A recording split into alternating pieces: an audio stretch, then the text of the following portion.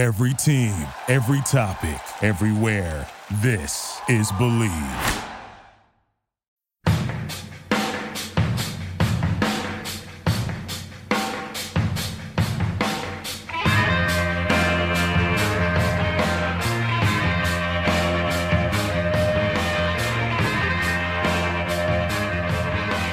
Hello and welcome to episode number 102 of The Draft Analyst, presented by the Believe Sports Podcast Network.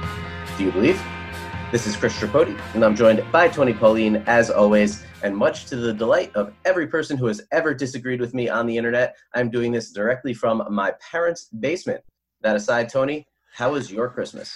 There you go. There you go. So next time somebody says, hey, you do your stuff out of your parents' basement, they may have a point. But anyway, my Christmas is great, as I hope yours was. I hope everyone's holidays were great, whether it be Christmas, Hanukkah. I guess we're in the middle of Kwanzaa now, Festivus, whatever it may be. I hope it was enjoyable. It always comes and goes too quickly for my liking anyway. Absolutely. And we'll take a quick look through some of the upcoming bowl games heading through next Monday. But first, a word from our sponsor. Now, Tony, it's the holiday season, a busy time for all, as I just mentioned, but especially football analysts with bowl season really at full bore right now. So let's talk about sleep. You know, Chris, listen to these studies from Harvard and Johns Hopkins. Chronic sleep deprivation has been shown to lead to depression, diabetes, obesity, and cardiovascular disease. We need 8 hours of sleep. It also leads to a lot of crankiness, which I'm feeling right now because I did not get 8 hours of sleep last night.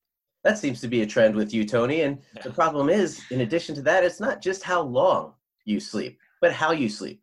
One of sleep's biggest problems is temperature, and it's tough to get a good sleep if you're too hot. We want to tell you about the Pod by 8 Sleep. The Pod by 8 Sleep is a high-tech bed designed specifically to help you achieve optimal sleep fitness. It was developed by leading sleep researchers after tracking 43 million hours of sleep. It combines dynamic temperature regulation and sleep tracking to enhance your rest and recovery. Learns your sleep habits and adjusts the temperature automatically. So if you like the bed cool and your partner likes the bed warm, now you can have both at the same time in a crazy comfortable bed. So if you're sleeping next to someone who's really hot, you know, you always got to cool down. There's a way to do it. Sleep longer and deeper so you wake up refreshed and ready to take on the world. Try the Pod for 100 nights, and if you don't love it, we'll refund your purchase and arrange a free pickup. They already sold out of their first 2 batches, so these are going fast. For a limited time, get $150 off your purchase when you go to 8sleep.com/pro. That's EIGHT sleep.com/pro. 8sleep.com/pro. Check it out. Now we've got a couple good games Saturday at noon, starting with the Camping World Bowl. Notre Dame against Iowa State. Fighting Irish are 10-2, coming in with 5 straight wins, already clinched their 3rd straight 10-win season after an awful 2016. The Cyclones, on the other hand, limped into the postseason at 7-5, lost 3 of their last 5 games. The unit to watch here, obviously the Notre Dame defense. Top talent both up front and on the back end. Defensive ends Julian Okwara, Khalid Kareem, and Dalen Hayes, along with defensive tackle Kurt Hinish. All 4 of these guys are going to be drafted. Okwara and Kareem have the potential to go very high in the draft. Okwara, unfortunately, won't play due to a fibula injury suffered in November. Back in the secondary, cornerback Troy Pride Jr. comes highly graded. We will see both him and Khalid Kareem at the Senior Bowl in a few weeks. Safeties Jalen Elliott and Alohi Gilman also have pro futures. What are you watching for from this side of the ball, Tony? And it's sad that Okwara isn't going to be able to play. But, I mean, this is a game that Notre Dame defensively should dominate because Iowa State just does not have the horses, although Iowa State's a well-coached team. You mentioned Alohi Gilman. I said a couple of weeks ago on this podcast, I'm hearing he is going to enter the draft. If he does right now, I have a 4th-round grade on him. He was given a 4th-round grade by scouts who grade underclassmen coming into the year. One guy to keep an eye on who I think is really underrated and does not get enough mention. You know, you mentioned Kareem, you mentioned Troy Pride, Dalen Hayes, who's kind of fallen off a bit because the fact that they just have so many good defensive linemen at Notre Dame. I gave him a 4th-round grade. There were some scouts who gave him a 3rd-round grade coming into the season. There were some scouts who think he's undrafted. I just think he's one of the gems. He's a guy to keep an eye on, not only in this game, but in the pre-draft process. I think he's going to be a last day steal. Yeah, I mean, you always have guys like that play behind, guys who are going to get drafted high. They don't see as much action, so people just don't have them on their radars. If we want to flip sides of the ball here, the Irish also have some talent at the skill positions on offense. Chase Claypool is one of many viable bigger receivers in this draft. Strong hands, great body control and concentration, moves pretty well for his size, but he's not going to play either due to a right shoulder injury. Tight end Cole Kmet, like Claypool, also has great hands, a my ball mentality when the ball is in the air, enough speed to threaten the seam. Reportedly received a second-round grade from the committee. He's still undecided on his NFL future, though.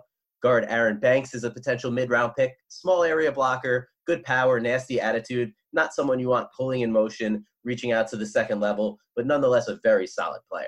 And Claypool takes a lot of the luster out of this game as far as the Notre Dame offense is concerned. Iowa State's got a decent defense. They play above their heads. I was surprised that Kmet got that second-round grade. I gave him a sixth-round grade. Coming into the season, some scouts gave him basically a free agent grade. He's played very well. But the thing about Kmet is, what are his size, speed numbers? What are his computer numbers? Because while he's a good football player, he just doesn't seem like a real great athlete. And if he decides to enter the draft and he comes in about 200, 235 pounds, and he's running in the 4.8s, as a lot of people project, he's going to drop into the last day of the draft, into the late rounds, a la Caden Smith from a year ago, who a lot of people thought was going to be an early pick, a top 45 pick, and then he ran the 4.8s at the combine, and he dropped into the late rounds. Now, also at noon Saturday, we have the Goodyear Cotton Bowl Classic between Penn State and Memphis. The Tigers are 12-1, average over 40 points per game. On the other hand, the Nittany Lions 10-2, and they allow only 14 points per game. Both of those numbers are top 10 in the nation. Memphis's offense is led by junior quarterback Brady White, who's a 2021 draft prospect, but it also features 2020 prospects in running back Patrick Taylor and tight end Joey Magnifico. Taylor returned from injury in mid-November. He's kind of taken a backseat in that backfield to freshman Kenneth Gainwell, but still an intriguing prospect for the next level. Magnifico had watched his receiving role kind of scaled back of late, only had 5 catches in his past 6 games. Not going to play in this one due to a knee injury. Thoughts on the Memphis prospects, Tony? Yeah, and you know, the Memphis coach is also not going to coach in this game because he's now at Florida State, which is kind of a bummer because he was able to really make mountains out of molehills. You know, Memphis on paper should get waxed by Penn State. You mentioned Brady White. Patrick Taylor has been was injured for most of the year. Now he's getting healthy. He's going to play at the Shrine game. Keep an eye on Antonio Gibson, the Memphis wide receiver who actually filled in the last game as a running back because of injuries. He's an all-purpose guy. He was a junior college transfer who came into the season not graded by scouts. Right now, you're looking at Antonio Gibson as a potential 7th-round pick, primarily a receiver who can also run reverses for you, do some returning. But keep an eye on Gibson against that Penn State defense, which is good up front and also has some solid players in the secondary. Yeah, and as expected with some of the numbers I rattled off and just what we know about this defense, a lot of prospects for the Nittany Lions on that side of the ball. Defensive end Yetur Gross-Matos, 14 tackles for loss and 8.5 sacks this season. Easy speed off the edge, burst through the gaps, just an excellent pass rusher.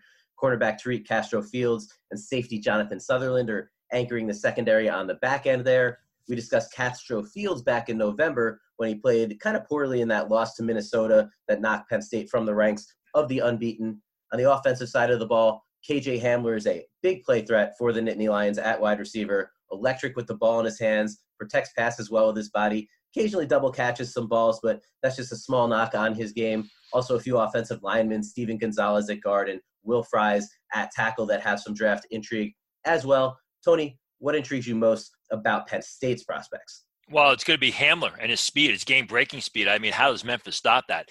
Hamler, I'm told, is going to enter the draft. He's getting some first-round conversation because he is so explosive. He can score from any point in the field. You give him a little bit of space, and he is gone. He's also a very good receiver. He just doesn't have great size. He's sort of like Marquise Brown from a year ago. 2 guys to keep an eye on who are going to be last-day picks. You touched on one of them. Players that I think Memphis is going to have a tough time stopping. Steven Gonzalez, I don't see how they penetrate past him. I have him as a 6th-round pick. He's not the most athletic guy in the world, but he's big, he's stout, he plays physical football. And Robert Windsor, the defensive tackle, I have him as a 4th, 5th round pick right now. He's not as athletic as Gross Matos, but he's explosive. He's incredibly quick, and he has a motor that just doesn't stop. If it's not Gross Matos coming off the edge, I think it's Robert Windsor slicing through double team blocks on the inside, or a situation where Memphis may have to double team Robert Windsor, which will open things up for Gross Matos. Robert Windsor doesn't get the headlines of his teammate, doesn't make as many splash plays, but he's a guy who's there consistently doing the little things well.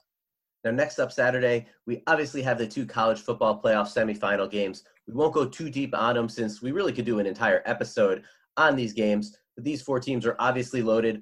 All of them have draftable quarterbacks as well, whether it's this year or next year. LSU and Oklahoma are battling at 4 p.m. in Atlanta. Joe Burrow, really the story of the 2019 season, went from a late-round prospect to the Heisman Trophy winner and likely number 1 overall pick in next year's draft. But what I'll be watching is Jalen Hurts, another great story, really, at quarterback, has a great connection with wide receiver CeeDee Lamb. But LSU's secondary is just unreal in terms of the talent they have. Christian Fulton, Kerry Vincent Jr., Grant Delpit, all those guys are going to be high picks in the next 2 drafts. Then you have Derek Stingley Jr., already a star as a true freshman. An underrated matchup inside to watch in this game. It's going to be Oklahoma defensive tackle Neville Gallimore against LSU guard Damian Lewis. Gallimore's the better prospect, so we'll have to see how Lewis can hold up in that one. Yeah, you hit the nail on the head with that one, especially with Jalen Hurts and CeeDee Lamb against that LSU secondary. You mentioned how both of these games, they not only have draftable quarterbacks, they got quarterbacks that are going to be top 5 selections. I mean, obviously, you want to see Jalen Hurts. This is going to be the toughest test of the season, and he's shown a lot of great things this year. He's shown that he's really developing from a athlete into a passer. I love his game this year. I like the things he's shown. He's getting it between the ears. It's starting to click. He's showing great patience. He's showing great accuracy, good decision-making. But it's one thing to beat up on Big 12 defenses, and it's another thing to do it against the secondary and the guys in the LSU defensive backfield, which you just mentioned. I mean, 2 of them that are first-round picks in 2020, and then Stingley, who's going to be, could be the earliest of all the selections, and don't forget about Kerry Vincent. So obviously, you want to sit back and see what kind of decision-making Jalen Hurts does, or what kind of decisions he makes during the game. That's the better way for me to say it, against such a talented defense. Because if they're not rushing him off the edge with Chase on and guys like that, when that ball's up in the air, he better be right on the mark for CeeDee Lamb. And this is a big contest for CeeDee Lamb as well. I mean, people have been falling over themselves with Lamb, saying that he's a top 12 pick. I like Lamb. He stepped out of the shadows of Marquise Brown. He's really established himself as that number 1 guy at Oklahoma, and has established himself as a legitimate NFL prospect. But again, playing against the Texas secondary, playing against the West Virginia secondary is one thing. Playing against the LSU secondary is basically like playing against an NFL type of secondary. So this is a huge game for both Jalen Hurts and CeeDee Lamb.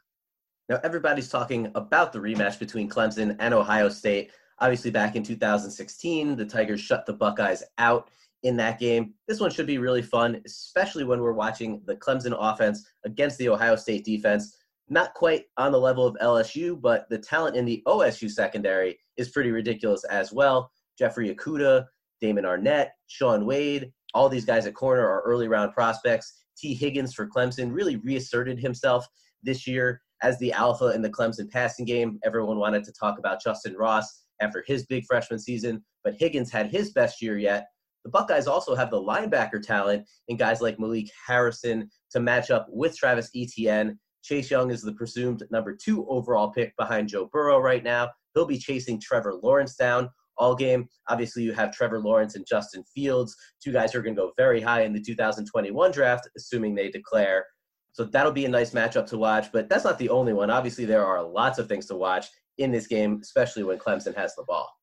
This is a game for everybody. I mean, I was thinking about a game that has been as enjoyable, and I thought about, you remember that Penn State USC Rose Bowl game about 3 years ago, Sam Darnold's rookie season that went into overtime, and it was the type of game where you would have enjoyed if they played 8 quarters.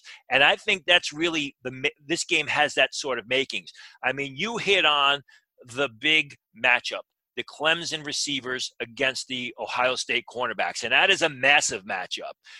One of the more underrated matchups, I think, is the Clemson offensive line. You mentioned Chase Young, but you know what? The Ohio State defensive line has got a good number of players, a good number of next-level players. David Hamilton, for example, Robert Landers, Jonathan Cooper. I mean, these are guys, obviously, they take a back seat to Chase Young for obvious reasons, justifiable reasons. But these are guys who are going to play at the next level. And you look at that Clemson offensive line, John Simpson, the guard, who's a third-round pick. You go down the line with the rest of those players. Tremaine Antrim, who's the left tackle who projects to guard at the next level. Sean Pollard, who's a late-round pick, is the starting center, has played guard or tackle. So really, I mean, that's another good matchup that Clemson has to win, in my opinion, to really be in this game. I know a lot of people are picking Clemson. I just don't see it. And I don't see it because of the fact that I think you touched on the Munford, the Ohio State tackle. Ohio State has got an incredible offensive line. They don't have any early top 15 picks, but overall it is an underrated, undervalued unit. And I just don't see how the Clemson defensive line is going to get really much penetration besides maybe blitzing Isaiah Simmons on occasion. If they blitz Isaiah Simmons, beware of Justin Fields because he'll beat them through the air or on the ground. Now, before we hit the Monday bowl games, Tony, let's quickly discuss Washington quarterback Jacob Eason, or should I say more accurately, former Washington quarterback Jacob Eason, as he did declare for the draft this week, coming off that 38-7 bowl win over Boise State. He was decent in that game, but an up-and-down year overall, 64.2% completion percentage, 7.7 yards per attempt, 23 touchdowns, and 8 interceptions on the stat sheet.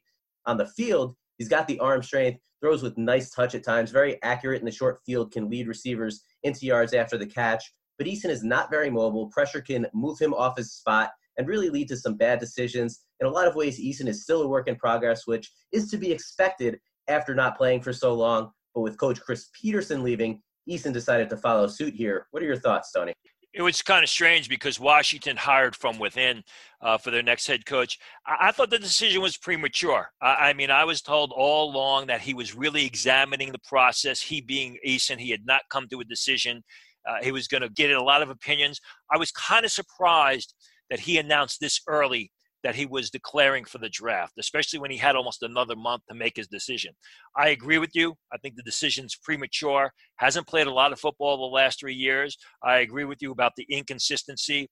I think the comparisons can be drawn to Drew Lock in the sense that the guy's got great physical skills as far as his arm talent, as far as his ability to make all the throws. The guy makes some beautiful passes on occasion. He's a guy who gets the ball through the tight windows, but there's just too much inconsistency. There's too much bad decision-making at times. Sometimes his accuracy gets way away from him, and that is a dangerous thing at the quarterback position. And you factor it in where, unlike Drew Lock, Jacob Eason doesn't have a big body of work on the college level, in large part due to the transfer. And remember, I mean, and I like Jacob Eason, but there was talk at the beginning of the college season that Jacob Eason wasn't named the starter at Washington until very late in the process, until right before the season began.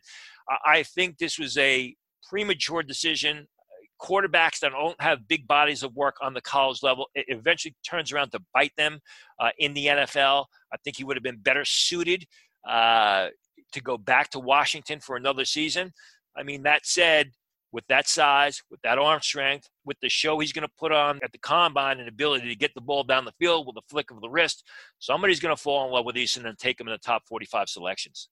And you mentioned Locke having a bigger body of work than Eason. Locke was also a better athlete than Eason. Yeah. So when Eason is pressured, he's not a guy that can escape. Locke can escape a little bit. So that comparison is apt, but there's another advantage that Locke has that Eason does not, which is only going to hurt at the NFL level. If you look at Dwayne Haskins this year, you want to talk about guys without big bodies of work, he struggled when thrown into the fire. He got a little bit better over the past few games. You do see some signs of progress, but these guys come in and they've started maybe, Haskins started for 1 year in college. Eason has a little bit more under his belt, but a lot of that is several years ago. And that's going to be a tough transition for any player, especially one without that level of experience. And don't forget, Haskins was a much better college quarterback, a much more consistent college quarterback in 2018 than Eason was in 2019. Absolutely. And we'll move on to those Monday bowl games. They obviously don't pack the same punch as the Saturday games. We will start quickly with the Serve Pro First Responder Bowl with Western Kentucky and Western Michigan. Both teams finished the season well to secure bowl berths, 3 wins in each of their final 4 games. Not really a ton to discuss here prospect-wise, though, Tony. Anything particularly you're watching for? You know, Western Michigan has Jalen Moore, an underclassman tackle who could be draftable next year. I think there's no draftable players, primarily free agents. Keep an eye on Levante Bellamy, the running back from Western Michigan. Smaller but explosive guy that's great in space. And Luke Juriga, great story. Wasn't even mentioned by scouts coming into the year. If you read me over the summer, I had him as a priority free agent. Has really moved up draft boards. Will be at the Shrine game. Very much a workman-like type of center. Doesn't have the great athleticism, but is tough, intelligent, and knows the position. At 4 p.m., we have the Franklin American Mortgage Music City Bowl between Mississippi State and Louisville. Cardinals offensive tackle Mekhi Becton already declared for the draft. He'll skip this game.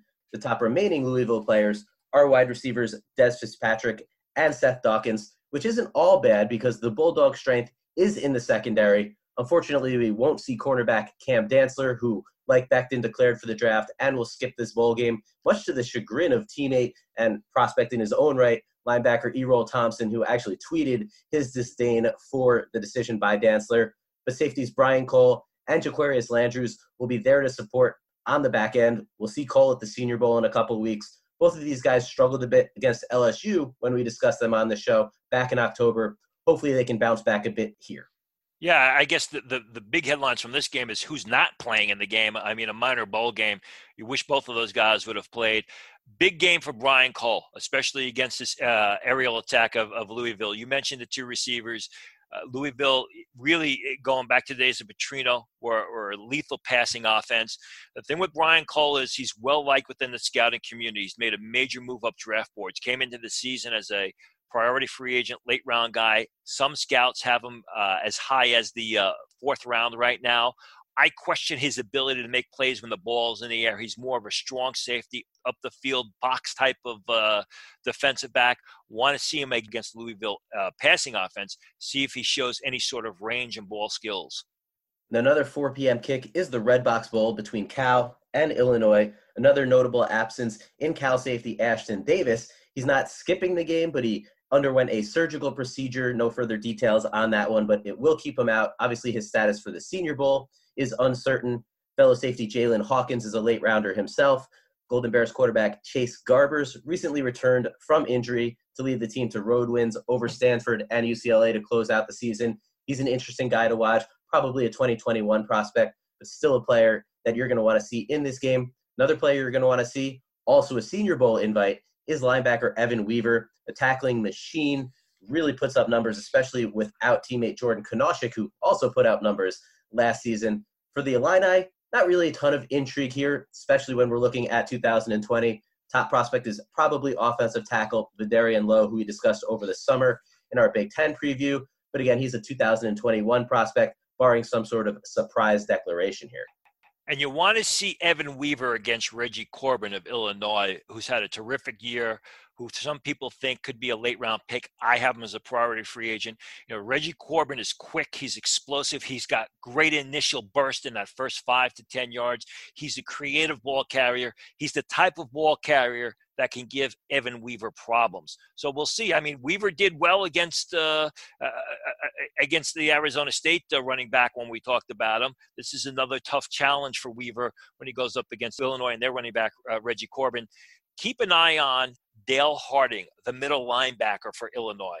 Another guy who was not even mentioned by scouts coming into the year. He's a taller, thin guy, but he's really improved his game. He's gone from non-entity in the draft world to a guy that could be a priority free agent.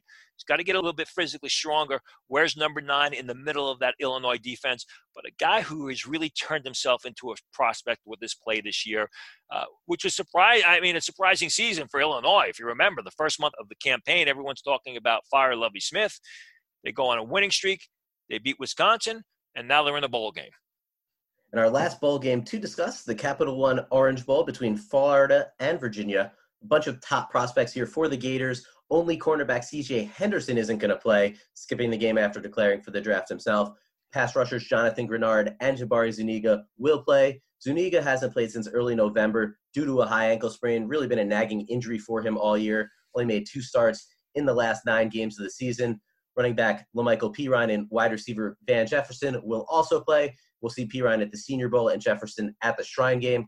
The top Cavaliers prospects are all on defense. No Bryce Hall. Obviously, he was lost for the season. But linebackers Jordan Mack and Charles Snowden, as well as safety Joey Blunt, are all playing and will have a shot at stopping Pirine and trying to limit that Gators offense. You know, you really want to watch. You mentioned Zuniga, you mentioned Grenard. How do they do against Bryce Perkins, the quarterback of Virginia?